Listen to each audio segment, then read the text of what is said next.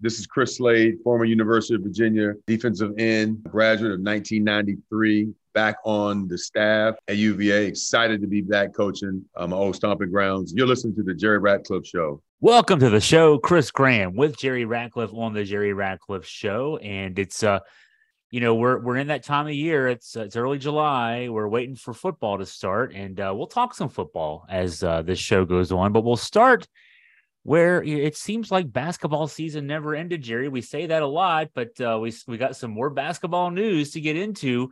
Last week when we were talking, it was about some potential recruits getting ready to commit, and one of those young men did. Christian Bliss on Friday last week announcing that he is committing to the University of Virginia. That's a big get for Tony Bennett and his staff. Yeah, huge get. And I really thought he was going to come here after he visited. He went to Xavier for a short visit right after he left Charlottesville.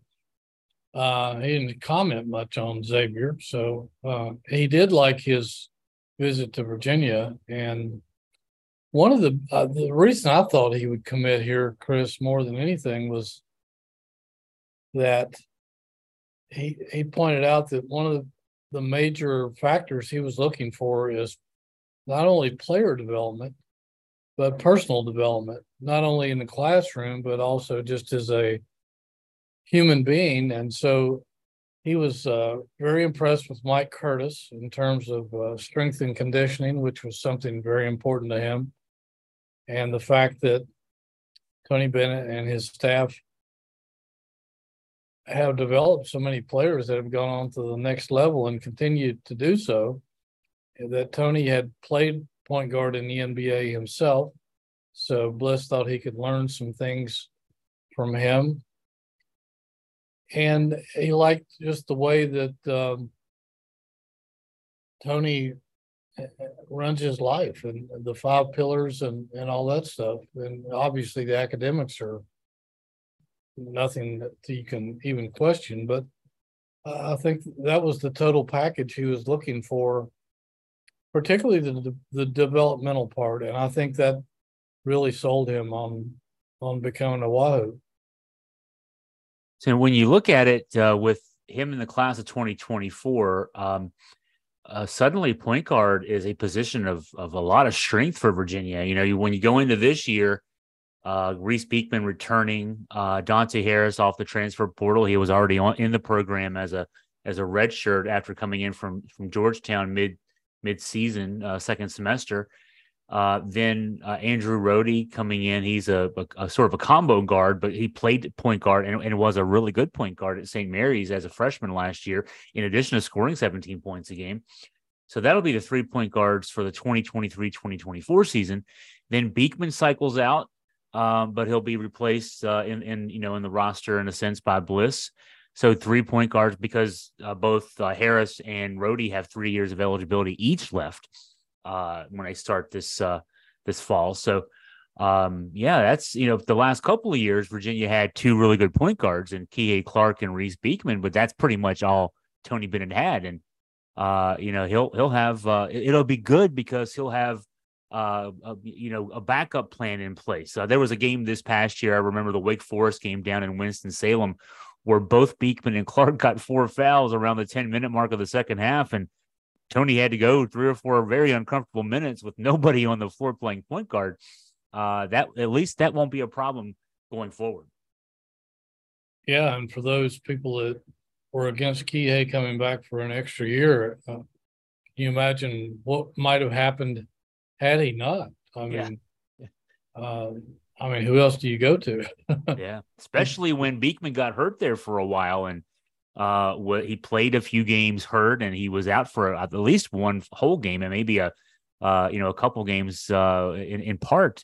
So Kihei doesn't come back. A lot of things don't happen. I don't think an ACC regular season championship happens, but there's certainly a weakness there, and again, a strength in the future. And then that's not even including the ongoing recruitment of Chance Mallory, a class of 2025 point guard from St. Anne's Belfield.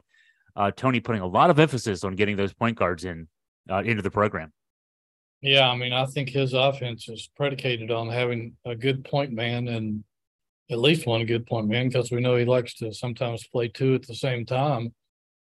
But, you know, I was talking to Kihei and Ty Jerome and those guys. They set up the offense. They make things go. They find the open man and make things happen. And the better point guard you have who can, especially if he can create his own shot, and if they can hit the outside shot, that means a lot to any offense, particularly Virginia's, which is predicated somewhat on passing the ball around, wearing the defense down, and finding the open man. And if you don't have somebody excellent at that position, you know, the whole thing kind of backfires on you. One other bit of recruiting news, Virginia reaching out to a forward from New Jersey who has Virginia ties in a sense, the former CAA Player of the Year, Odell Hodge from ODU back in the early to mid-90s. His son, Matthew Hodge, has received an offer from UVA basketball. Yeah, he seems like chip off the old block for sure. Odell Hodge played from 92 to 97 at ODU.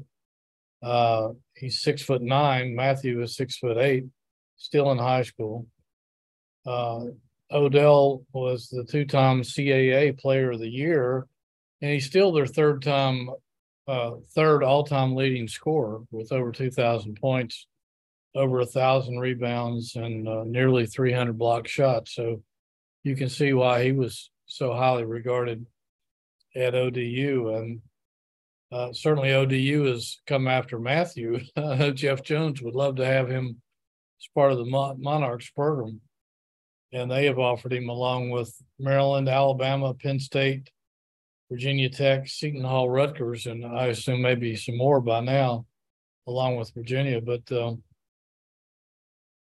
Matthew was offered the day after our last podcast, Chris. So this is the first we're talking about him on here. He's a 6'8" power forward, 200 pounds. He averaged nearly 15 points and 9 rebounds, 3.4 block shots at St. Rose, which is up in, I think, Belmar, New Jersey. And he's considered a 3-star right now, but I imagine that will probably rise as he progresses. Number 88 overall recruit by 247. The number 40 power forward, although their national consensus of all the recruiting services has him as the number 27 power forward in his class, and in the top 7 in New Jersey by both of those recruiting services. He already has an official visit scheduled to Penn State, and said that he was setting up visits to Virginia Tech and Old Dominion. And he's a teammate of Bliss, I believe, with the PSA Cardinals, and they're down in North Augusta as we speak, and at Peach Jam, right across the river from Augusta, Georgia, home of the Masters. And so they'll be there for the rest of this week. I think it's over on Sunday or Monday.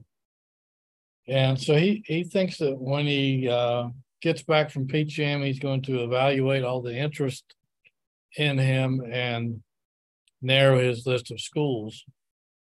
With the PSA Cardinals, which is sort of the Nike EYBL circuit, used to be, I guess, it's another form of AAU. There's so many things out there now, it confuses me, but he's averaging a little over 8 points a game and is shooting 38% from the 3-point line. So he's not just a power forward strength guy. He can also take it out to the perimeter if he needs to. We all know that Tony likes guys who can do that. So another recruit that Virginia's got their eye on. I know that Virginia's got their coaches all over the place now that the recruitment period is open again. I think they've reached out to 20 to 25 people already, and they're all over the country watching them as we speak. I think Tony is up north somewhere watching maybe, and I'm not sure who's down at Pete's Jam, probably Woolfolk or possibly Ron Sanchez. I'm not sure who's down there, but they're scattered all over the place, getting a good evaluation of all these players. I think I'd rather be up north. The further north, the better the chance is it might be 5 degrees cooler. I don't know if it's getting much cooler anywhere right now, but north may give you a better shot. That's probably why Tony's he went in that direction. It could be. He's a northern guy, right? He's a northern guy, plus he's the boss. He can choose where he wants to go. So a lot of basketball recruiting news there. Jerry, you mentioned before we started the podcast that you've been on a couple radio shows this week talking UVA football, just kind of general look at the 2023 season. Also, I mentioned when you said that I've done a couple columns this week kind of doing similar things. So, but, we're still 3 weeks away. I just looked at the schedule. We're still 3 weeks away from the ACC kickoff, which will kind of get us going for our coverage of the preseason in earnest as far as that goes. But what are your thoughts and what have you been talking about with the radio folks about this upcoming UVA football season? Well, both of the radio hosts, Bob Black at ESPN Richmond and Luke Neer at Best Seat in the House, we're just kind of wondering. I guess they're in sort of the same shape we're in. There's not a lot going on in July, but until kickoff pops up in Charlotte in a few weeks. But they were both just kind of inquisitive about what the UVA football fans have to get excited about come August training camp and when the season begins. And, candidly, you try to be optimistic and I wish Tony Elliott and his staff the best, but it's hard to find a lot of things to get excited about. I said, perhaps they're going to have to depend heavily on John Rudzinski's defense. He did a marvelous job last year in his first year as Virginia's defensive coordinator. There were some pretty stingy performances by that defense throughout the course of the season, even though they were behind the 8 ball and put in some bad predicaments time and time again. So I think, they're going to have to rely heavily on a defense that lost its 2 best players through the transfer portal, and which was a shame because if they had those 2 guys coming back, I wouldn't want to play against that defense, I don't think, no matter how good my offense is. But so they're going to have to find some other people and try to hold opponents down to as low as they can. And there were several games last year where the defensive side of the ball did their job and they kept opponents' scoring totals down to where it should have been at least a winnable game or a competitive game. But the offense just couldn't come through. They averaged 17 points a game. We've talked about that here before. And the best part of that offense from my perch is gone. Those receivers are gone, and some of the linemen are gone, and quarterback is gone. I don't know if that's a bad thing because he had a miserable year last year and couldn't even hit wide open wide receivers. It was some of the worst quarterbacking I've seen in a long time. And I had to be honest on those shows, and there's not a lot, I don't think, to be excited about, because if you can't score, you can't win. And I don't care how good your defense is, you've got to find ways to score. And I know they scored a bunch of points in the spring game, but that was the spring game against each other. And, you can't judge really anything by a spring game. I don't think. Maybe you could back 20, 25 years ago, not these days. And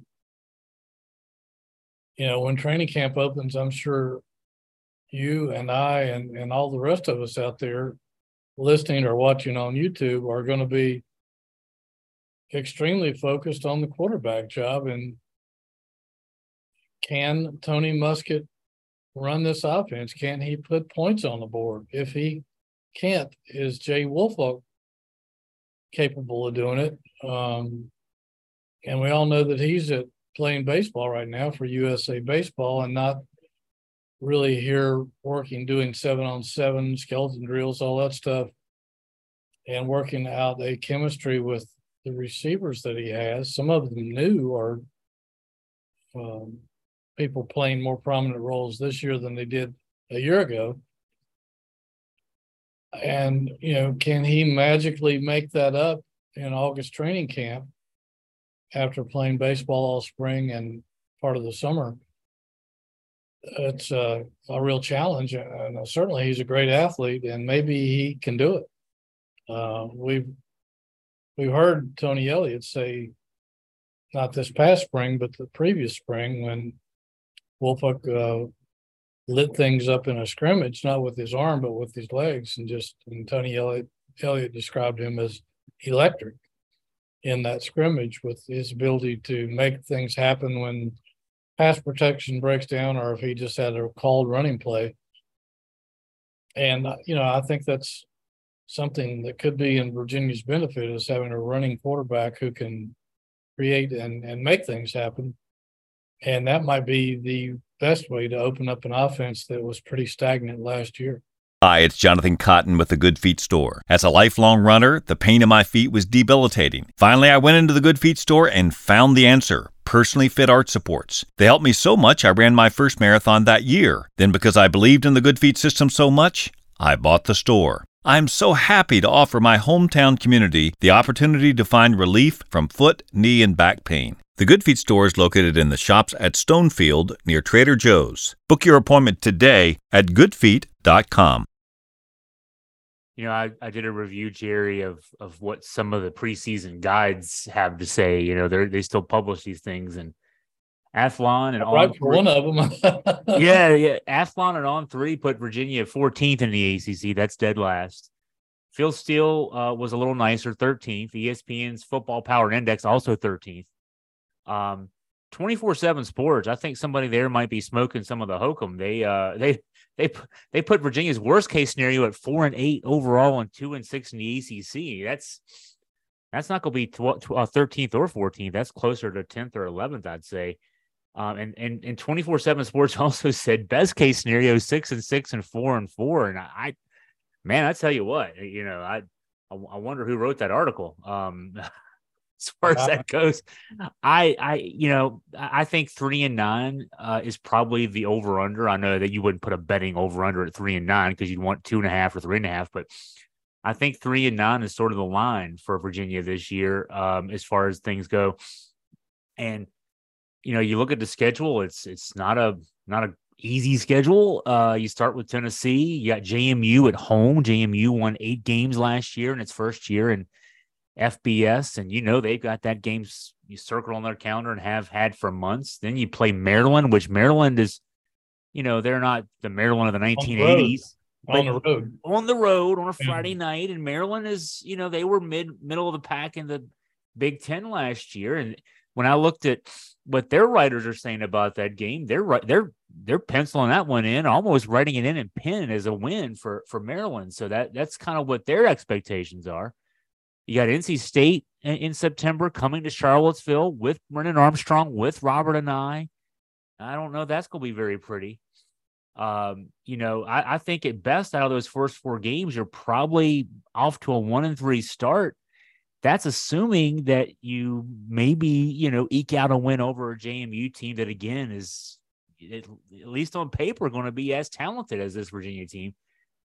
Then you got a game at Boston College that's very much a must-win as far as this team's outlook goes. Boston College is another team that's picked towards the bottom of the conference. It's a game on the road, so that makes it a little tougher. But, that's the 5th game.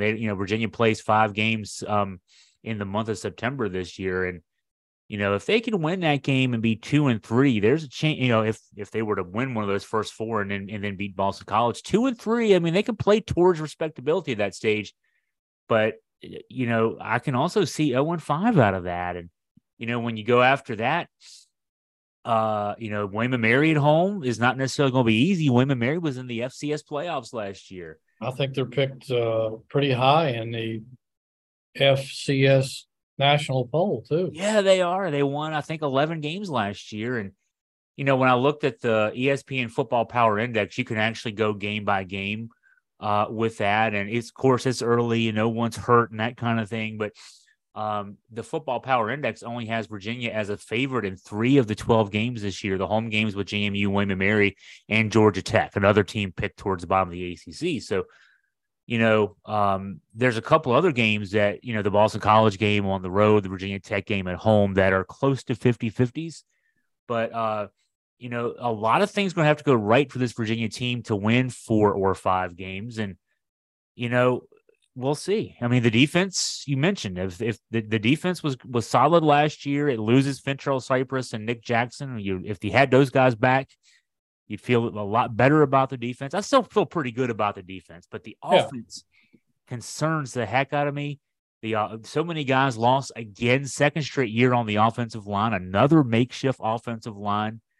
I think that Tony Muskett's going to end up being the starting quarterback. I'm not sure if he's a better quarterback than Jay Woolfolk, but I think the fact that Jay, had to, for obvious reasons, Jay's going to be a draft pick in the MLB draft next year. He's got to think about his baseball career. That's why he's playing for Team USA now after a long spring with the UVA baseball team. But as a result of that, he got limited time in the spring practice with UVA football. He won't get any of that 7-on-7 skeleton time, just the time getting the timing down to his receivers in the summertime. I think that you're going to see Tony Muskett, a guy that's going to be challenged to even in a perfect scenario. If he had a veteran offensive line coming back, he'd be challenged making the jump from Monmouth to UVA playing in the ACC. I think playing behind that offensive line is going to be even more of a challenge for him. And the offense is going to really struggle. It's going to make the defense's job even harder. Last year, UVA was 117th in the country in third down conversions, 32.1%. That was with a veteran quarterback and veteran guys at wide receiver. If the offense is getting off the field as quick as they did last year, or even more so than last year, that defense is going to be out there playing a lot more with a lot less rest. And, I think we saw that in the second half of some games last year where as good as the defense was, it just wore down because of the sheer amount of challenge they got because the offense wasn't moving the ball enough. So I don't know, Jerry. I'm trying to be positive. There's a lot that we can hope for with this team in year 2 of Tony Elliott, but I don't know that we're going to see the results on the field. Yeah, no, I agree. You try to be positive. Tony Elliott is a really nice guy, and all of these coaches that I've met are really good guys. You would wish them the best and hope that they could turn this thing around. It's just really hard when you get down in Division I Power 5 football. It's hard to reverse field, so to speak. And I'll tell you what, Chris, I would love, and I know this would never happen, but I would love to be able to go over and sit down in that offensive room and just listen to what the coaches are talking about, what they're saying, what they're planning, what they're trying to come up with to solve these issues. I think it would be fascinating to see what's on their minds and how they're addressing all the obstacles or whatever. And, these guys have been around some good football coaches. They've been around some good football programs. I'm sure they've seen a lot of stuff and have a lot of knowledge. And it would be nice just to listen to see what they're talking about. And they may have some ideas on how to open up the offense and execute that we're not privy to. And that would be just fascinating to listen to. But Yeah, I mean, it's a major concern. And I mean, gosh, you look around college football now, and I mean, even if you're averaging 30 points a game, you're not even anywhere near the top 20, 25, 30 schools, maybe less than that. Because, I mean, offenses are so wide open now. And if you don't have a dynamic quarterback, that really puts you behind the eight ball. I mean, you know, how do you generate points if the offensive line, as we know, has struggled here for years, as coach after coach has tried to build a running game and just hasn't been very successful at it. There are times when they've been able to do it, but not on a consistent basis. And there's a lot of talented running backs in that running backs room. Maybe the biggest stable of running backs Virginia's had in years, maybe more than a decade, probably more than a decade. Maybe going back to some of those Al Groh teams when they had some pretty darn good running backs. Yeah, the Wally Lundy, Alvin Pearman group. This group could be as good as that, but we might not know it because of the lack of offensive line play. Yeah, because Groh always had good offensive linemen. It turned out some NFL guys, but this offensive line is somewhat unproven, and you would like to think, you know, if there's a way to generate points and yardage, it would be through all those really good running backs. But if they, I hate to keep going back to this quote by Al Groh, but I've never heard anything any more true about running games than what he told me once. He said, Jerry, all running backs run the same if there's no hole. There might have been a few exceptions to that, like Jim Brown and Earl Campbell. And so Barry Sanders, maybe. they might have made their own hole or found another one. But basically, that's pretty true, and we've seen that more than we'd like. But you know, as Tony Muskett, I don't know. You couldn't tell that much in the spring game. Is he a great passer, or didn't see him throw down the field that much successfully? They were mostly mid-range, short passes. That can work if you're hitting your running backs on some screen passes and some things, but eventually the defense catches on to that too. But I don't know, there might be some ways they can open up this offense that they're scheming as we speak. And there better be, because I mean, if they're averaging 17 points again this year, those predictions of 3-9 are in that neighborhood are almost destined to become true. Looking for a great dining experience in Charlottesville? Look no further than the Aberdeen Barn. The barn has been family owned and operated since 1965, with Terry and Angela providing great atmosphere and mouth-watering food at Virginia's big-time steakhouse. Enjoy the fine dining or relax in the Sportsman's Bar, a fantastic place to wind down and socialize, surrounded by flat-screen televisions tuned to the latest sporting events.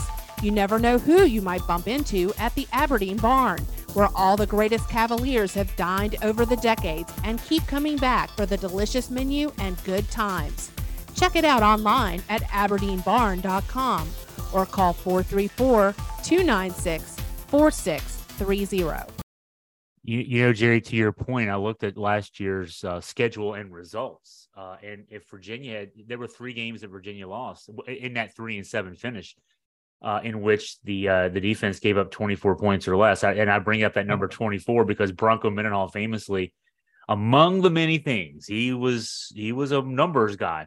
And he always said 24 was the number. Score more than 24, give up less than 24. That was the goal for each of those 2 units. And so 24 played a role last year. If the offense could have scored 24 points in 3 of those losses, a 3-7 season becomes a 6-4 season. if they finish last year 6-4,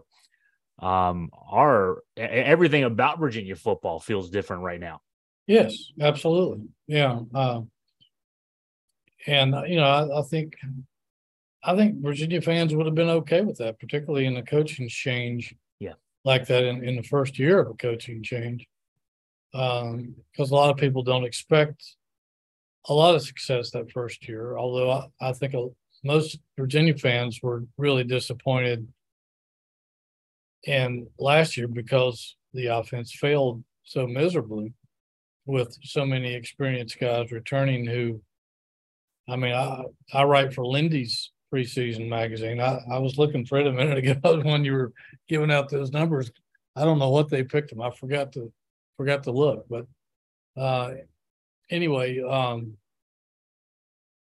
Lindy's had Virginia's receiving corps last year as the fourth best in the entire nation, and that might have been underrated, I thought, heading in, although they turned out to be a bust. And I still am trying to figure out why. I've heard a lot of theories. And with those guys returning and Armstrong, who was coming off an incredible year, and I've heard some theories on why he went bust as well.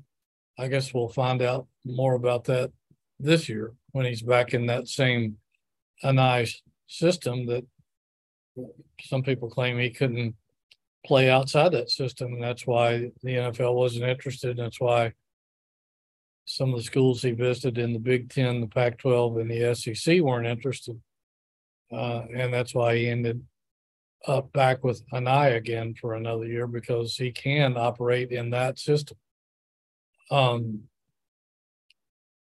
Forgot what my point was, but about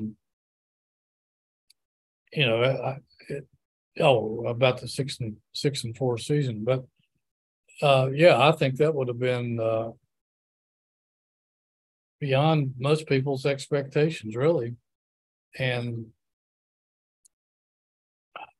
the expectations this year are pretty low. I think last year created a sense, just talking to people and people reading the site, people sending me emails, running into people in the street. I sense a lot of apathy about it. And I don't know about you, but I'm sure you do. Well, I know you do. You monitor your stories and what people are reading.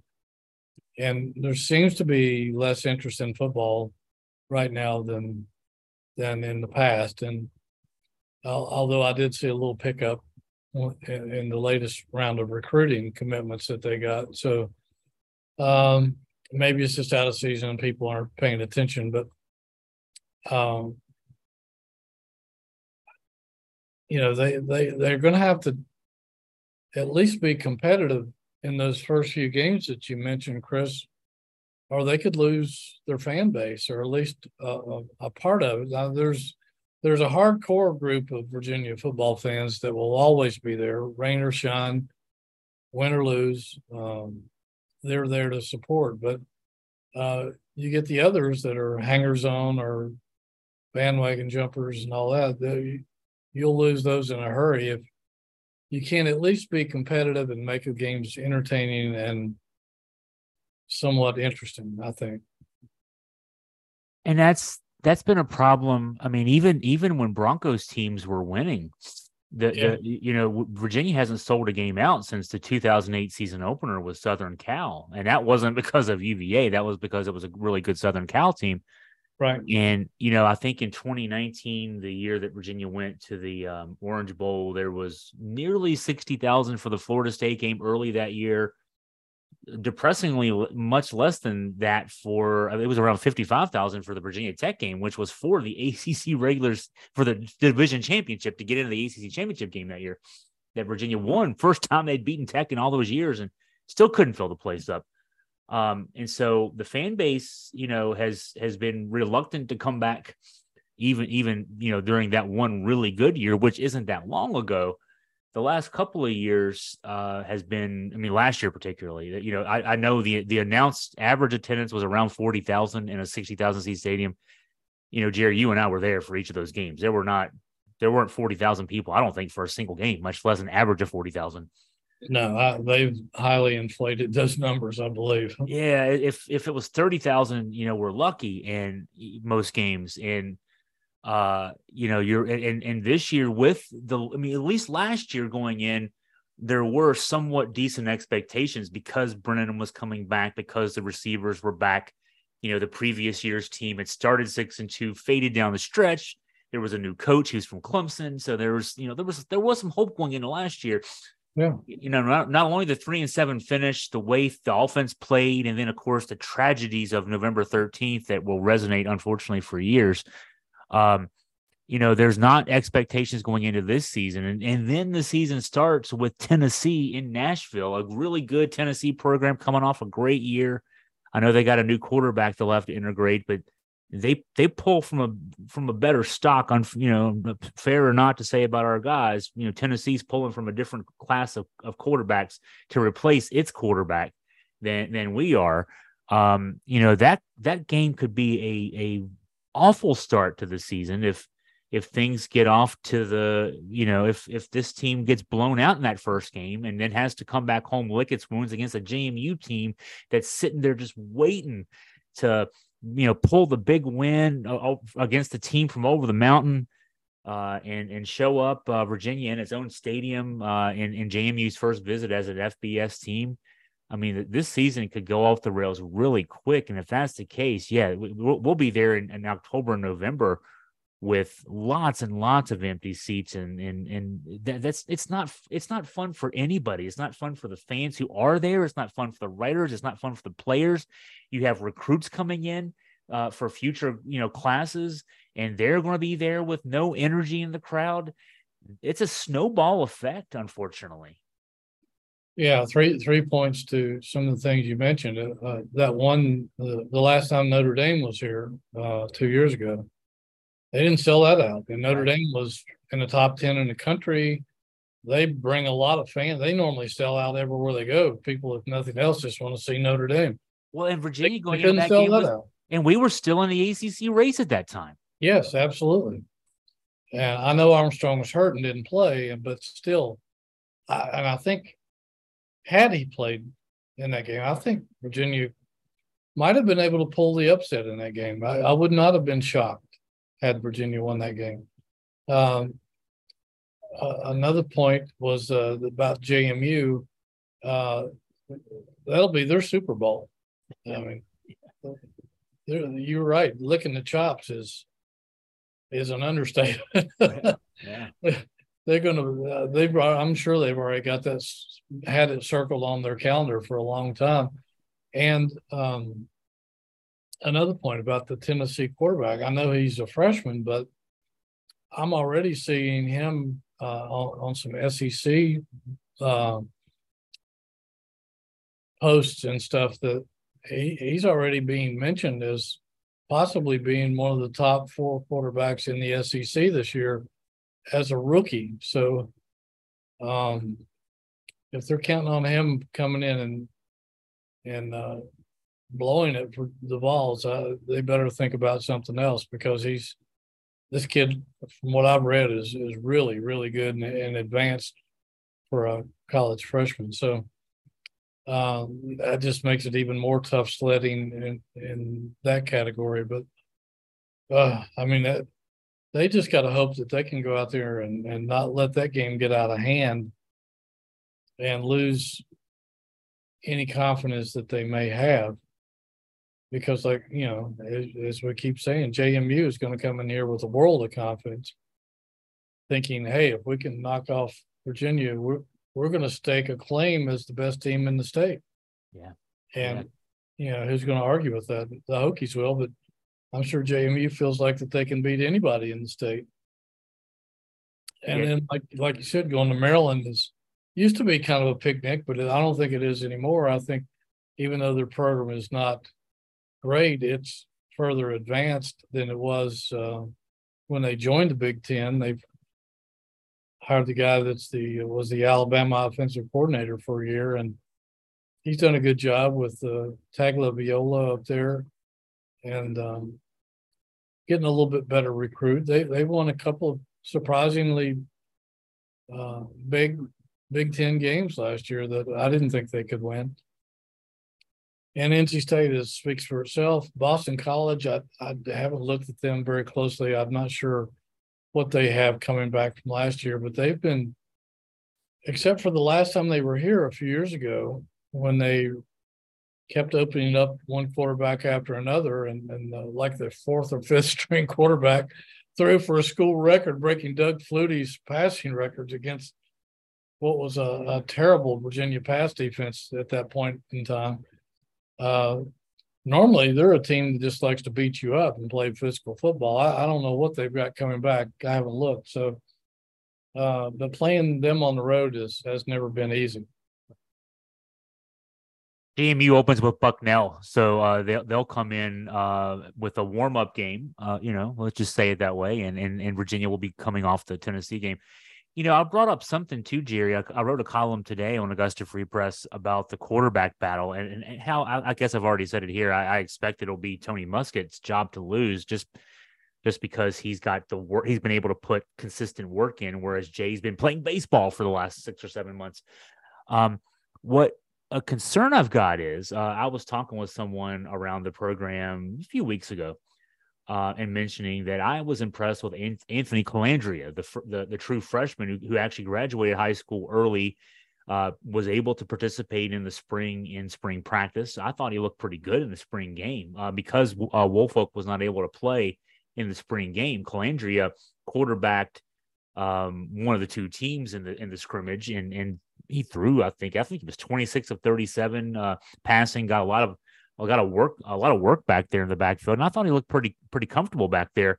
It was emphasized to me that no, he will not be in the battle for QB1 going into training camp. It's definitely down to Jay and to Tony Muskett. But what that tells me then is Colandrea is also not. If you can't be number one, you can't be number two. You're number three, and a concern I've got is then that this person who was telling me about all this was also saying, well, likely, Tony Elliott has said he's going to make his choice early in camp. He's not made a choice yet. He probably could have after the spring, based on sort of the tea leaves I'm reading here, thinking that everything I'm hearing tells me it's going to be Tony Muskett's job. If that's the case, what I was told is that they're preparing some things for Jay to get on the field because, as you mentioned, Tony saw how electric he can be. So they want to do some things, maybe some wildcat plays, maybe lining him up at slot receiver, lining him up in the backfield as a running back, kind of the way Robert and I used Keaton Thompson for 3 years. And maybe even getting one of the field as a punt returner. Tony talked about that last year in one of his pregame, early week press conferences. Just a way to get him on the field. Okay, so I say all that to say, if your backup quarterback is out there running wildcat plays and slot receiver and punt returning, he might get hurt. Can happen. And then it's down to Tony Muskett, a transfer from an FCS school and a true freshman quarterback that right now they don't think is ready to be the number one quarterback. That's when things can really go off the rails if something happens there. Yeah, no question. Colandrea is an interesting, intriguing, I guess, recruit. He put up incredible numbers down in Florida in a pretty competitive league. But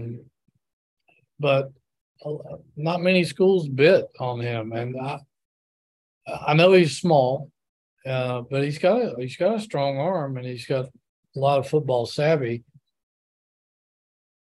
I don't know. We saw him in the spring game. It didn't see much more to be able to judge, and like you said, he had some decent numbers, but it was a spring game. The jury's still out on him, at least as far as fans and media go. The coaches obviously get a lot better looks at him than we do. But, if Woolfolk would get hurt and Colandrea is not a guy that they feel confident in being number two at this point in time, being a true freshman, what do you do? What do you do if Muskett gets hurt? Yeah. And I don't know. I like Muskett's confidence. He comes in. He's a very focused kid. I talked to him a couple times in the spring, and he says all the right things, and he exudes confidence and believes that he's been. He said, I've been around football for a long time now. He has a bunch of starts. He's got a lot of experience. Just a matter of how it translates from FCS to FBS football, and people are going to test him early to see what he's made of. And if he shows any weaknesses, people will try to exploit that from week to week, because we all know coaches are the biggest copycats of anybody in the country. So you're going into training camp and into September with a huge question mark. I mean, a huge question mark. And all eyes are going to be on that quarterback race. And I don't know what to predict in terms of that. We just won't know until we see it live against another team instead of against an inter squad scrimmage. Yeah. In terms of Tony Muskett, his last game, he got injured at the end of last season. His last game was against Rhode Island in front of 3,478 people. His next game is going to be in Nashville in an NFL stadium against Tennessee in front of 65,000 people wearing the wrong color orange from our perspective. It'll be overflowing, that's for sure. I mean, we're lucky we're not playing them in Knoxville, because it'd be 110,000 people wearing the wrong color orange. But it's going to be different as far as that goes. And you brought up a point, Jerry. It kind of made me think what happens if one of those guys gets hurt, whether it's Muskett or Woolfolk gets hurt. I remember it most came out during Bryce Perkins' 2019 season, and it was actually, I think it was Brennan as the backup got hurt, and as a result, they Bronco Mendenhall and Robert and I really vanillaed the offensive game plan for like 4 or 5 games, because they realized they could not risk getting Bryce Perkins hurt, because there was no one behind Bryce Perkins after Armstrong was down for a few weeks there. And so, if that's the case, I mean, yeah, if something happens to either Jay or Tony, then everything we bring up to Jerry is not positive. Yeah.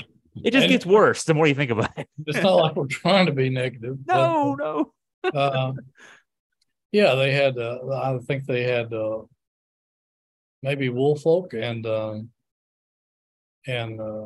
Keaton Thompson, and who was the other quarterback from Woodbury Forest whose name escapes me? It was Lindell Stone. In 2019, in 2019, we didn't even have Woolfolk yet. He was still in high school, and Keaton Thompson was still at Mississippi State. We had Lindell Stone as the third string guy. In 2019. That's why, I mean, no offense to Lindell Stone, but that's why it was a 4-game stretch too. I think that year Virginia started 4-0. Armstrong got hurt when he was running the offense for a series in like not the Louisville game. It was another game that year. And the next 4 games when the offense went very plain to keep Bryce healthy, that Virginia went 1-3 in those 4 games. So yeah, you gotta account for, because I know, there will be people who say, but look at the quarterbacks on the roster. There's like 8 guys there. Well, there's 2 guys in the mix for quarterback 1, and there's a third guy, and then there's a bunch of other guys who are technically quarterbacks who will never play quarterback in college, at least not at the Division I level, the FBS level. No offense to them, but they're there. They might be quarterbacks by name, but they're not going to play in the ACC. And so, yeah, the numbers are thin there. And that's not entirely Tony Elliott and Des Kitching's fault. They inherited different quarterbacks recruited by a different offensive coordinator. Robert and I recruited guys who fit his system. And we're only in year 2 of Tony's system, and he's still trying to get guys who play football the way he does. It took Bronco and his group a couple years to get the guys they wanted in place. In fact, his first two starting quarterbacks were both transfers. Kurt Binkert and Bryce Perkins were both transfers. Brennan Armstrong was the first homegrown quarterback that Bronco had. So it takes a while to get your guys in place and get them ready to play quarterback. But in that case, yeah, there's a bunch of guys there holding clipboards right now in the huddles and in practices under Tony Elliott and Des Kitchings who just don't fit their system and are not going to be able to really give them much, this year or next year, that kind of thing. That's what makes this even harder. There's just not a lot of numbers there. Yeah, I tend to agree. I don't think Bronco and his staff did a very good job after getting Armstrong of finding quarterbacks, really. And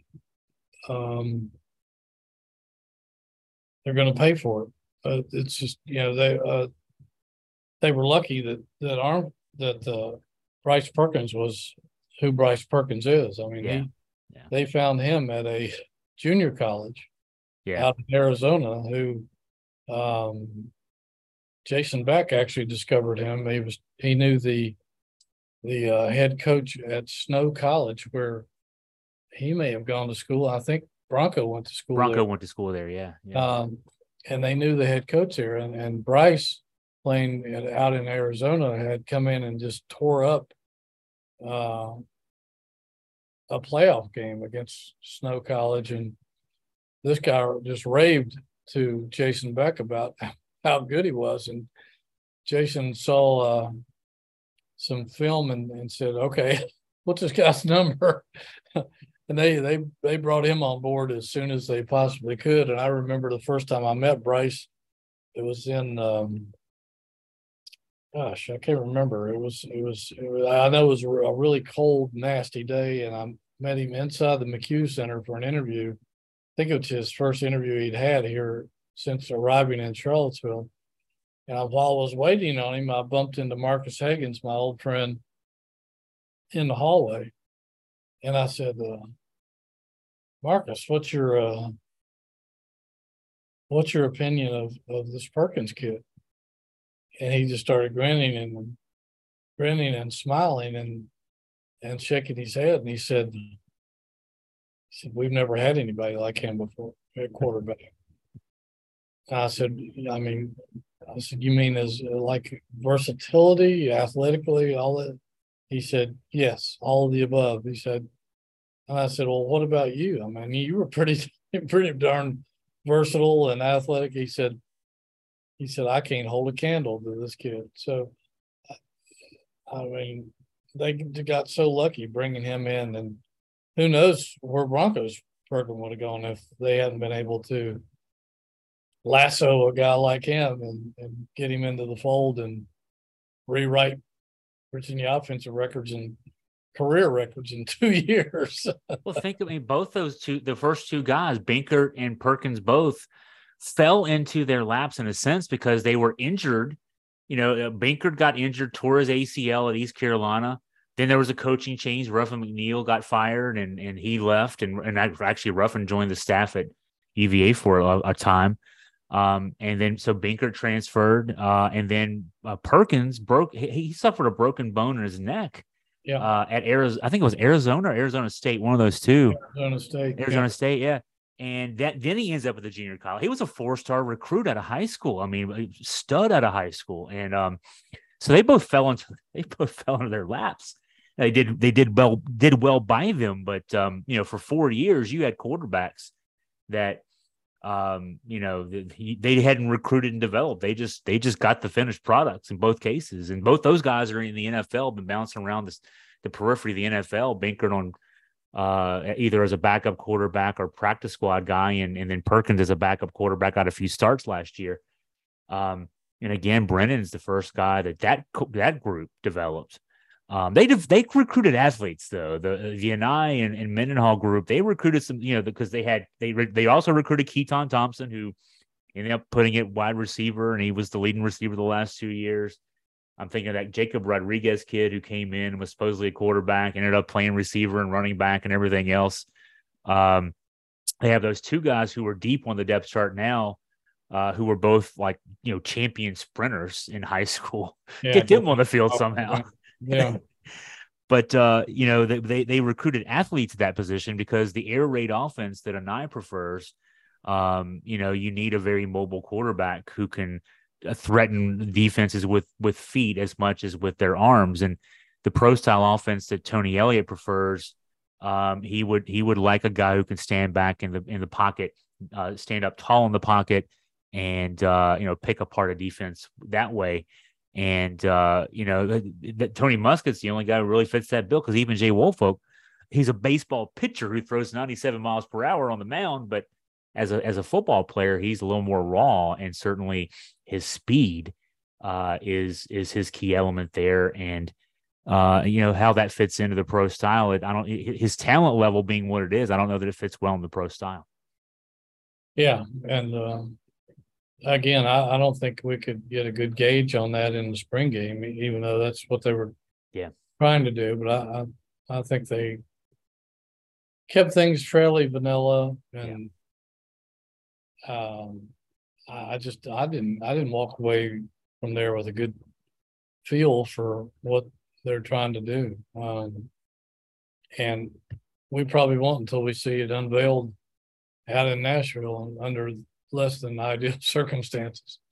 Less than ideal, indeed. I guess what Tony's probably selling his team on. I remember Jerry going, in past years, going to the ACC kickoff, which we're going to be going in a couple weeks here again this year.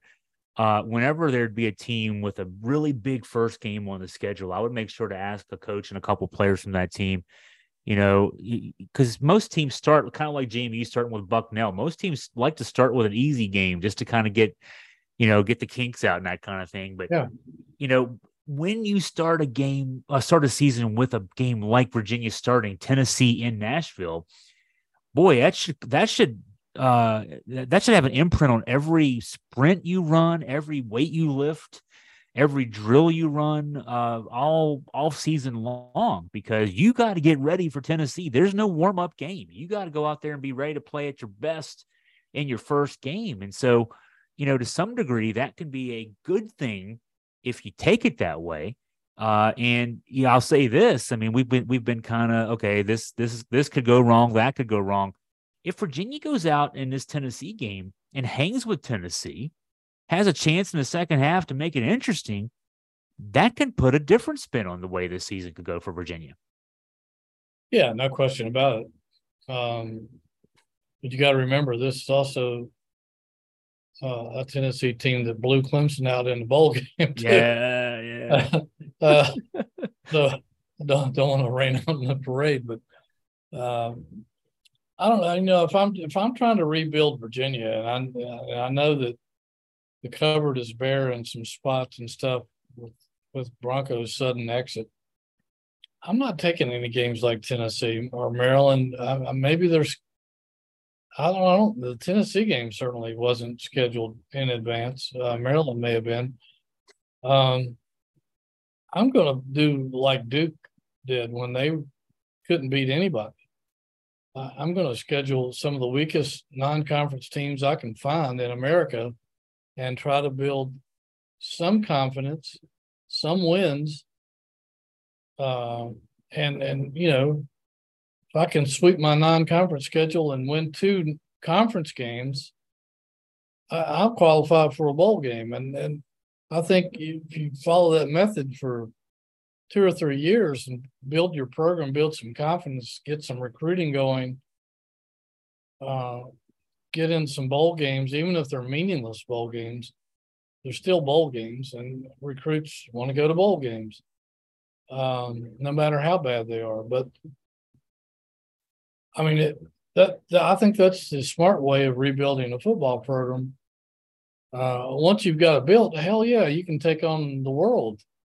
But even Broncos' best teams would have probably struggled a little bit against this Tennessee team. Maybe not the one that went to the Orange Bowl, because they gave Florida a pretty decent game. But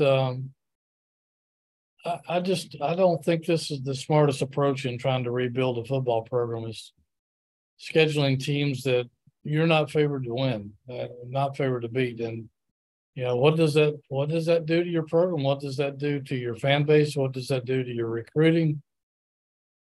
I don't know. I think there's a better way. You said when Duke scheduled a certain way when they weren't able to win games. I think they won 9 or 10 games last year. I know they won 9 in the regular season. I'm not sure if they won their bowl. Yeah. All right. So that's what the new coach. The new coach, right. A coach that was up for our job, and our coach was up for their job. All right. So here's Duke's schedule this year. Now they open with Clemson. The ACC said so you're open with Clemson, and then also week 5, they play Notre Dame. It's they're one of the teams gets to play Notre Dame this year. There are other 3 games in the month of September, non-conference games that they decided to schedule: Lafayette, Northwestern, UConn. There you go. They're still scheduling that way, even though they won 9 games last year. They probably wonder if they can continue to win 9 games. And they won, and 5 of their first 6 games are in Durham. Yeah, they're scheduling the way that you should schedule if you're a Duke or Virginia. And Virginia is trying to schedule. I don't know what we're trying to be. But it's not. Wake Forest used to do that too before they turned their program around. And I still don't think they play the most aggressive schedule in the world. But I don't know. If you're down on your luck and you're trying to rebuild, getting your brains beaten out every weekend is not the way to do it. We saw that happen here once before, and it didn't work. No, yeah. I'm trying to look up Wake's schedule real fast to see if, let's see, Elon, Vanderbilt, Old Dominion, Georgia Tech. That's your first 4 games. We're playing Tennessee to open the season. That's, it almost feels like we're playing a guarantee game, Jerry, and we're the guarantee team. I guess you get a good payday out of it, but I'd much rather be the team paying the team to come in than being the team paid to come in. Yeah, exactly. Yeah. So, okay, that's a lot of good football talk there. Jerry, we have, we every week, the last few weeks, we've been saying, what do we have to talk about? Here we are at the hour mark. And we've done some talking here. What else is on your mind as we begin to wrap up the show? Not a whole lot.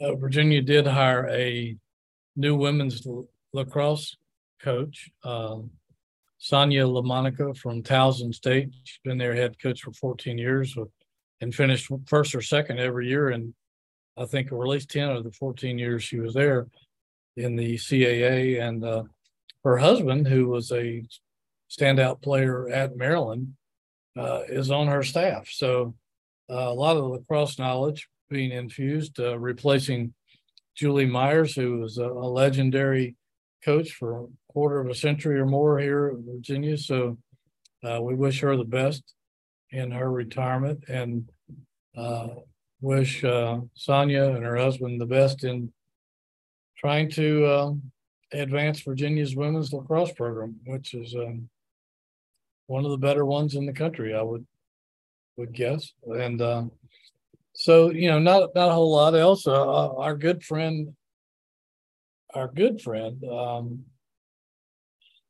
Ryan O'Connor, texted him last night to congratulate him, has been elected to the American Baseball Coaches Association Hall of Fame, one of 2 guys that will be inducted in January. And most deserving. I told him it was great. And he was, as you might expect, was very humble. And he said, we'll have to have a Hall of Fame drink when I get back to town. And so we'll do that. But he's on the recruiting road, beating the bushes for the next 6 weeks, Chris, trying to find some of America's finest high school and junior college and I guess other baseball talent wherever he can find it. I think they picked up a couple of transfers in the last few days, if I recall. I wrote a brief piece about they picked up 2 relief pitchers, an Ivy League pitcher of the year from Penn, and then another young man from Elon, both who have really big strikeout numbers coming out of the bullpen. So adding some depth to the pitching staff as was needed with losing some guys this year. and they had a pitcher from Elon this past year who pretty well. So, but other than that, things are kind of quiet on the Western Front, as they say, and I'm going to write a piece in a few minutes when we get off. A big Virginia fan. He didn't go to Virginia, but he's a big Virginia fan. Tremaine Blair is an actor, and he just landed his first role, and he's having a red carpet premiere tonight up in the DC Beltway area for his movie. I think he plays a part, a guy named Hosea or something like that. I'll have to look at my notes. But he's very excited about that. I told him I was going to write a little piece about it. He's a big Wahoo fan. He's comes to every Virginia game he can. And he was kidding me. He said, if I could wear an orange and blue tuxedo for my premiere tonight, I would. So Wahoo fans, go out and support his project. And we wish him the best with his premiere up in Beltway. And other than that, I just want to thank our sponsors, Good Feet Store, Jonathan Cotton. Saw him on Twitter the other day. He was posing in, I think it was in Williamsburg or somewhere with Colonel George Washington. And he keeps good company, that Jonathan Cotton does. But we love his store. I'm a customer. If you're having any discomfort, or even if you're not, walking or running, not only in your feet, but your knees, hips, back, whatever, go by and check them out. See their special arches. They especially design them for your feet, your specific feet, to help you walk and get around more comfortably. And he's a big UVA supporter, and we hope that our community will support his store. They're on fire. They're opening up stores all over the Mid-Atlantic with incredible success. And the Aberdeen Barn, one of my favorite places in the world, Virginia's finest steakhouse, Angela and Terry over there. It's Wahoo Central. If you want to go eat, have a great steak, ribs, prime rib, whatever. Get it there, and a great atmosphere, great service, great food. And Roback, activewear company based right here in Charlottesville, one of the fastest growing companies in their industry in the United States, and they're having great success as well. Sportswear for men and women. They got it all, and great colors, comfortable fabric. I can't say enough about it. It's great stuff. So look for them on our website as well. And you can order and get 20% off of your first order. So I know many of you have done so, and we encourage you to continue to support this group of Wahoos.